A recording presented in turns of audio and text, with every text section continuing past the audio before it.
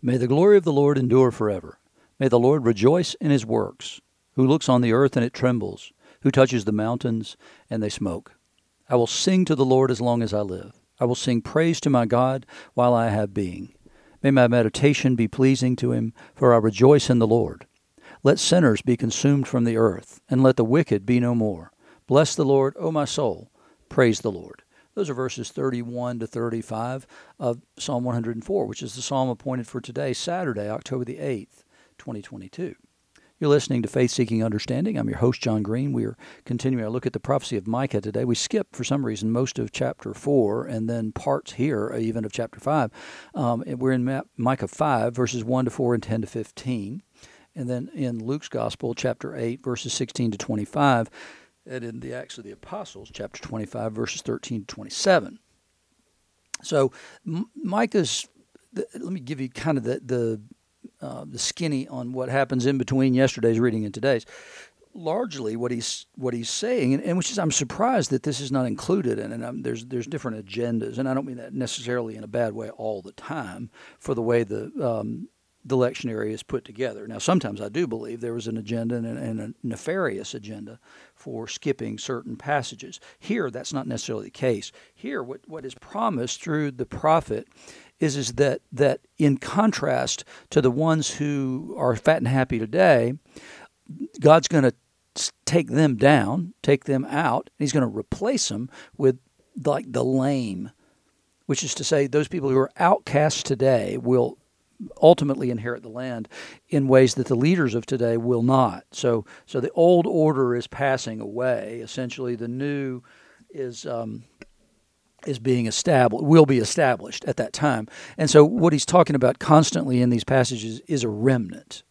But he's castigating the leadership, telling them that they're going to be sent away into Babylon, and the Lord's going to rescue them there. It's basic salvation Israelite history. He says, you're going to go to Babylon, you're going to be scattered there. God's people are going to be scattered all among, the remnant is going to be scattered all around the world, and then it's all ultimately going to be gathered back together. So that's what we just didn't read. Now muster your troops, O daughter of troops. Siege is laid against us. With a rod they strike the judge of Israel on the cheek. But you, O Bethlehem of Ephrathah, who are too little to be among the clans of Judah, from you shall come forth for me one who is to be ruler in Israel, whose coming forth is from of old, from ancient days. So Bethlehem is the city of David. It's where David's from. That's the reason Jesus is born there. During the census that's taken, they had to return to their places of origin. And in that case, it was they were of Davidic line. So they go back to Bethlehem, and that's where Jesus is born. So that's the fulfillment of the prophecy that I just read. He's coming forth is from of old, from ancient days. He doesn't just refer to the prophecy that there'll be one of David's line sitting on the throne. No, he's pointing beyond that. When he says ancient days, he's pointing back to foundational things. So this has always been the plan, is kind of what he's saying. And this is one who will come from of old. And this, looking at Bethlehem, which is too little to be among the clans of Judah, when he points in that direction, it's a continuation of the argument that I just told you about, where he would take those things that are weak and despised, and he would raise them up in the coming days. So, therefore, she shall give them up until the time when she who is in labor is given birth. Then the rest of his brothers shall return to the people of Israel. And he shall stand and shepherd his flock in the strength of the Lord, in the majesty of the name of the Lord his God, and they shall dwell secure, for now he shall be great to the ends of the earth.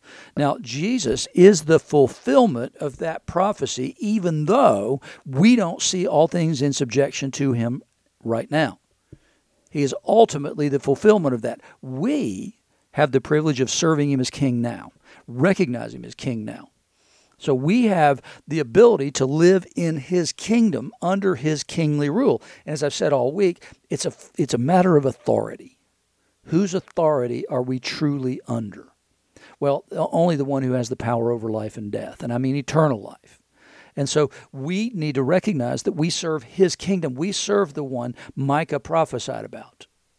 And we can dwell secure because he is great to the ends of the earth. But we won't see the fulfillment of that kingdom until his coming again.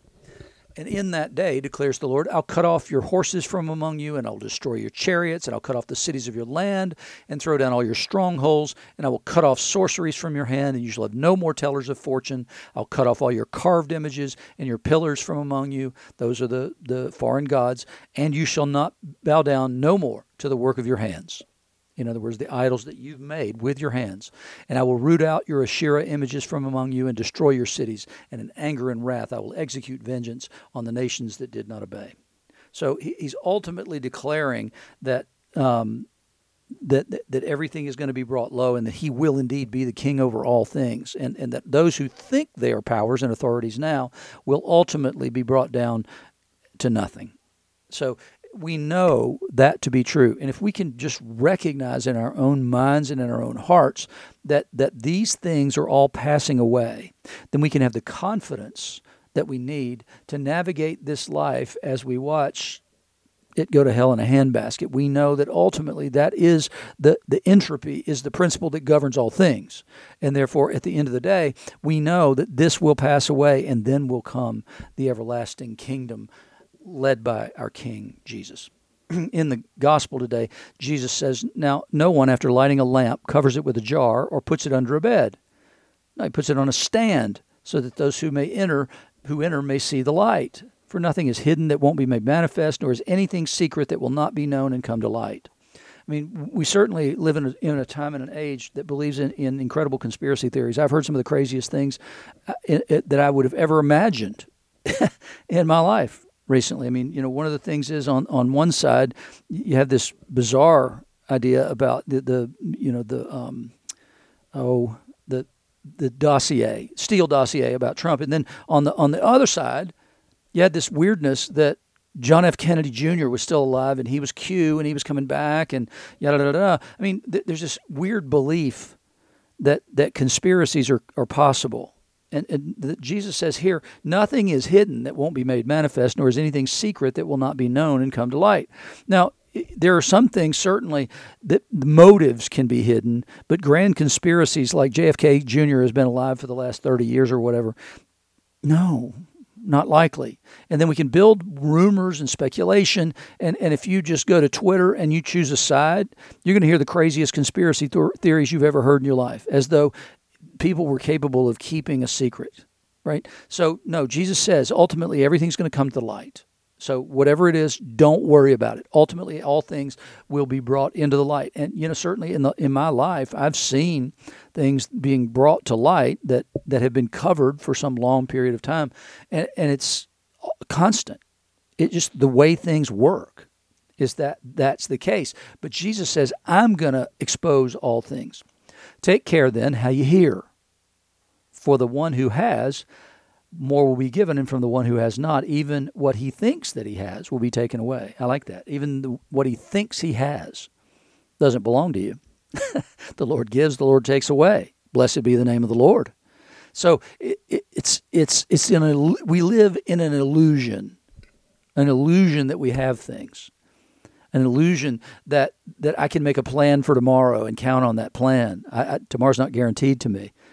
And so we need to be careful in the day that we're in, not put off everything until tomorrow because it's not guaranteed to you. Do the things you need to do today. Take care of business today. Then his mother and his brothers came to him, but they couldn't reach him because of the crowd. And he was told, your mother and your brothers are standing outside desiring to see you. But he answered them, my mother and my brothers are those who hear the word of God and do it. Now, is he dissing his mother and his brothers? No, he's not. He's saying, though, that those even the familial relationships are redefined in the coming in the kingdom, and those familial relationships are defined by those who hear the word of God and do it. So that's the important demarcation line that Jesus draws as far as how we're to have relationships with other people, even familial relationships are extended to everybody who hears and does. And that's something that we need to get our heads around. So what if your mother and your brothers, or whoever we're going to name there, whatever family relationship we're going to name, what if they don't hear the word of God and do it? Well, then the good news should be that you have mother, brothers, sisters fathers, whatever, that who do. And they are no less family because we're all brought into, as adopted children, into the family of God. One day he got into a boat with his disciples and he said to them, let us go across the lake to the other side. So they set out, and as they sailed, he fell asleep. And a windstorm came down on the lake, and they were filling with water and were in danger. And they went and woke him, saying, Master, Master, we're perishing. He says, yeah, you're right. You're exactly right. You are perishing without me. The reason I'm here is because you're perishing. This is an immediate danger, but yes, that's the whole reason I'm here. And he awoke and rebuked the wind and the raging waves, and they ceased, and there was a calm. I mean, this has to be like the most amazing thing that you'll ever see in your life, right? He said to them, where's your faith? I mean, Jesus stands up in a boat. He looks, they wake him up and say, hey, we're perishing, got a big storm. They're bailing water out of the boat. Jesus stands up and looks around and says, stop it. And the winds and the waves stopped. What authority. What authority? And that's exactly their question at the end of it. They were afraid and they marveled, saying to one another, who is it then that he commands even winds and the water and they obey him? You know, it's a pretty amazing thing, right? That the wind and the water obey. People, not so much. So what we consider to be inanimate things obey. The wind and the water, those are inanimate, right? They don't have life. They're just, one causes the other. We don't know what causes the wind, but we do know that the wind causes the waves. So those things obey him. The problem is humans that don't obey him. And Jesus' question is very simple. Where's your faith? It's the question that we could ask Christians over and over and over again. Because I see people in this season of time losing their minds. I mean, had people coming up to me that are committed on one side of the political spectrum saying, when this guy got elected, so do you think this is the rapture, the tribulation? No, I think it's a guy that you don't like who got elected to office. Where's your faith? Where is your faith? They're wringing their hands. They're giving up. They're saying, oh, this is going to, whatever. No, God's in charge. Where is your faith? Be strong. Be courageous. Be bold. Don't lose heart. No, God's in charge. God's still on the throne. No matter which side of the political spectrum you're on, and people freak out either way. I mean, people completely freaked out over Trump. People completely freak out over Biden. And then we're stuck with Christians who are powerless because they're all about politics. And they forget that God's on the throne, and he has given them commandments about how to live and what to do. Well, get about that work. Get your head out of all that other stuff and get into the work that you've been given to do by the only authority in heaven and on earth who has authority over your soul. So if you don't like the politics of the day, well, you can vote. You can be active where it's important to be active. But the reality is that we're about building a different kingdom. In the epistle, remember that Festus had become the new governor of the province, and so his headquarters is down in Caesarea, which is the city of Caesar. So he is there, and he brings the Jews down to bring their charges against Paul, but he won't rule one way or another there. No, he says, let's go back to Jerusalem and do this. And Paul says, I'm not doing that. I'm going to Rome. As a Roman citizen, I have the authority and the ability to appeal to Rome, and that's what I want to do. I don't think I'm going to get a fair trial either here or in Jerusalem because you know the truth and you fail to rule because you're afraid of them. So your authority is nothing. You've bargained it away because you want to please those people. Rather than do justice, you want to please those people. So you won't come to a conclusion about this. So he says, no, I want to go to Rome. So when some days had passed, the Agrippa the king and Bernice arrived at Caesarea and greeted Festus. He's king over a region. He is a vice regent for Caesar. So who is Bernice and Agrippa? Okay, they're Jews, right? They come from Herod the Great. They're of the Herodian dynasty. So Agrippa is the son of Herod the Great. And so now you get Agrippa coming. So he's his son. He's kind of, it's sort of been inherited. His role has been inherited. And who is Bernice? You would think initially, okay, she's the queen, right? That's his wife. No, it's his sister. But there's a lot of speculation at that time from historians that there was more to their relationship than brother and sister. In fact, so much so that at one point, Bernice decided to get married to a guy in Cilicia, which is where Paul's from, which is where Felix was from. She decides to marry a guy who is a ruling authority there in order to quell the rumors of his incestuous relationship with her brother. She's already had 2 other marriages, including her father's brother, by whom she had 2 children. She's already had those 2 marriages. Now she is with her brother. Rumors start to spin. She marries this other guy and leaves him almost right away and goes back to her brother. Well, is it any wonder that there were rumors about their relationship being a little more than, well, meets the eye, and certainly a little more than, well, is allowable. So after they stayed there many days, Festus laid Paul's case before the king, saying, "There's a man left prisoner by Felix. And when I was at Jerusalem, the chief priests and the elders of the Jews laid out their case against him, asking for a sentence of condemnation against him, was the death penalty. I answered them that it was not the custom of the Romans to give up anyone before the accused met the accusers face to face." So a trial before a jury of your peers. You need to be able to meet your accuser. And that's a principle that's enshrined in American justice. And had the opportunity to make defense concerning the charge laid against him.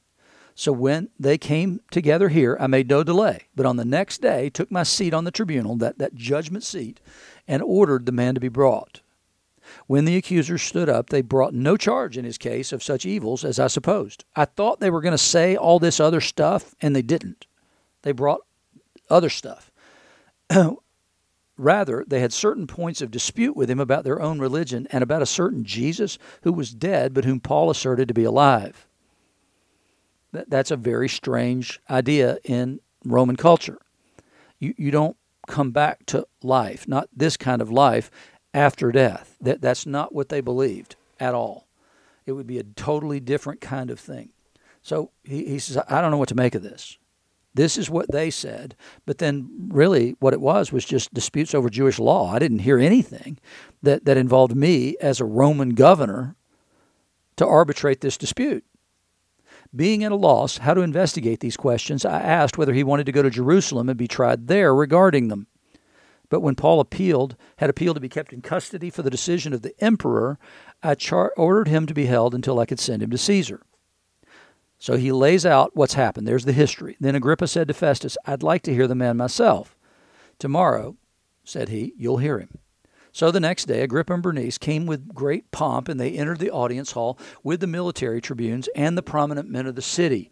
That's the prominent men of the city of Caesarea. These would be Romans primarily. So you get the military tribunes, the prominent men of Caesarea, Agrippa and Bernice. And so this huge pomp and circumstance comes to greet Paul. It seems very strange, to say the least, but it's because he's the king. And so he's going to get this thing. And how he could think this was going to go well, I have no earthly idea. Because if you remember, his father put John the Baptist to death because John was a man of unwavering truth who refused to bow down even in the face of a king, but asserted that truth before the king. And Paul was certainly a man very much like John the Baptist. He was even less afraid, if that's possible, than John the Baptist because he knew about the resurrection.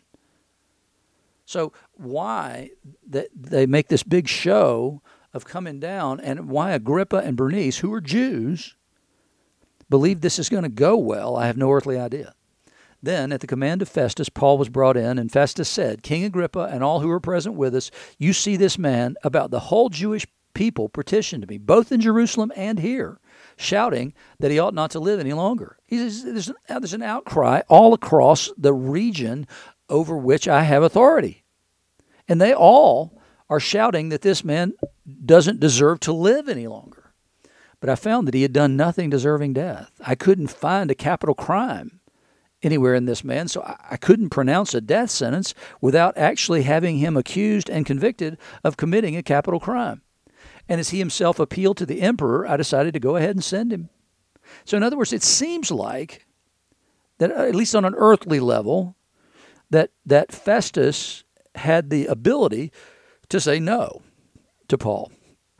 And there's evidence from historical documents and at that time that it wasn't any longer considered an absolute right that could be claimed. that actually the governor could decide whether or not to grant that request. It wasn't an absolute right. And so here Festus says, I decided not to do that. I decided to do that. I mean, to say, okay, he go ahead. I decided to go ahead and send him, but I have nothing definite to write to my Lord about him. I don't even know what to put on a piece of paper telling Caesar what to do. I can't even articulate the charges or the reason that he should even hear the case. You know, it's like Paul made an appeal, and now here the judge is having to say, the problem is, I don't even know how to tell Caesar what the issue at stake is or how to decide this thing because it doesn't have anything to do with Rome. So he says, therefore I've brought him before you all, and especially before you, King Agrippa, so that after we've examined him, I may have something to write. For it seems to me unreasonable in sending a prisoner not to indicate the charges against him. He said, I don't want to look like a fool by sending this man up to Caesar without actually charging him with a crime. So I don't know what to do here. So I need your help, is what he's trying to say. And what he's really trying to do is to avoid having to do anything. He can now lay this off on Agrippa by saying, I don't understand. And so he also has to know that at some level Agrippa and Bernice are actually Jews, and so maybe they'll understand this dispute better than I can, because I can't make heads or tails of it. I don't know what to do with this guy. So we need to say something to Caesar so that Caesar can render some kind of a decision, but I don't know what to say. Maybe you will, because you share something in common with these people. Again, it's all down to authority. Now, did Festus really make that decision on his own? Well, he says he did, but at the same time, God's in charge. No matter what the circumstances and situations are in our lives that we find ourselves in, we can always take peace and comfort in the knowledge that God's in charge, that ultimately there's a throne above all thrones, there's a Lord above all lords, and a king above all kings, and that's him. And he's the one we serve. He's the one to whom we're responsible, and he's the lover of our souls. Now, if you can get a friendlier judge than that and a better witness than Jesus in your favor, well, good luck with that, because I don't think it's possible. I don't think it's possible. The one who will try you is the one who laid down his life for you because of his love for you. Remember that. And that's the reason John can say that perfect love casts out fear, because fear has to do with judgment. And in this, we should have no fear, because we stand before the ultimate judge, the arbiter of life and death, in a way that other people can't stand. We know the one who is the ruler of the wind and the waves, the one who created them by his voice in the beginning. He said, let there be. Now he says, stop it. They've continued to be under his control all this time. I wish that we as Christians could be that submitted to and that obedient to God's commands.